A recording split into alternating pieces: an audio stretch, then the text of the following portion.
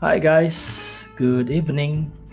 So, how many or how much sperms you produce all your life? A million? 10 millions? Do you think you have enough? How many is enough or healthy? Is diet important? So, what do you know about sperm? Well, if you're a man, sperm is very important. You will need a healthy concentration of sperm if you want to make a woman conceive naturally. Yes, it only takes one to fertilize an egg, but the more sperm there are, the better the chances. For your information, each time you ejaculate, you actually produce like a billion of sperms. Well, if you're healthy, it takes about 70 days to make a mature sperm. 70 days. Each sperm cell spends 60 days maturing inside the testicles. Unfortunately, in most developed countries, the average number of sperm, this is just estimate, per milliliters of semen has decreased in the past 50 years from about 110 million to about 70 million. There can be several reasons for this. The temperature of a man's testicles certainly affects sperm counts. Why do you think testicles dangle outside the body? To make them to remain slightly cooler. You don't want testicles to be warm. You want them to be slightly cooler than the rest of the body.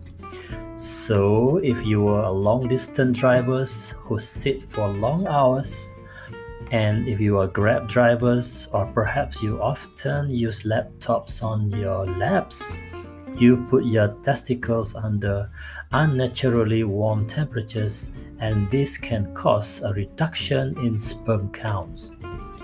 Taking frequent warm baths and wearing tight jeans will make matters worse for the poor sperm. Alcohol heavy drinking, smoking, and regular cannabis use definitely have a detrimental effect on sperm count and motility. These habits have been shown to reduce blood flow to the penis that can potentially leading to poor erections. So guys, you have got to do something. You have got to watch your diet. Nutrient-rich fruits, those fruits that are colorful, often have plenty of vitamins, minerals, and antioxidants. These are very important in producing enough healthy sperm.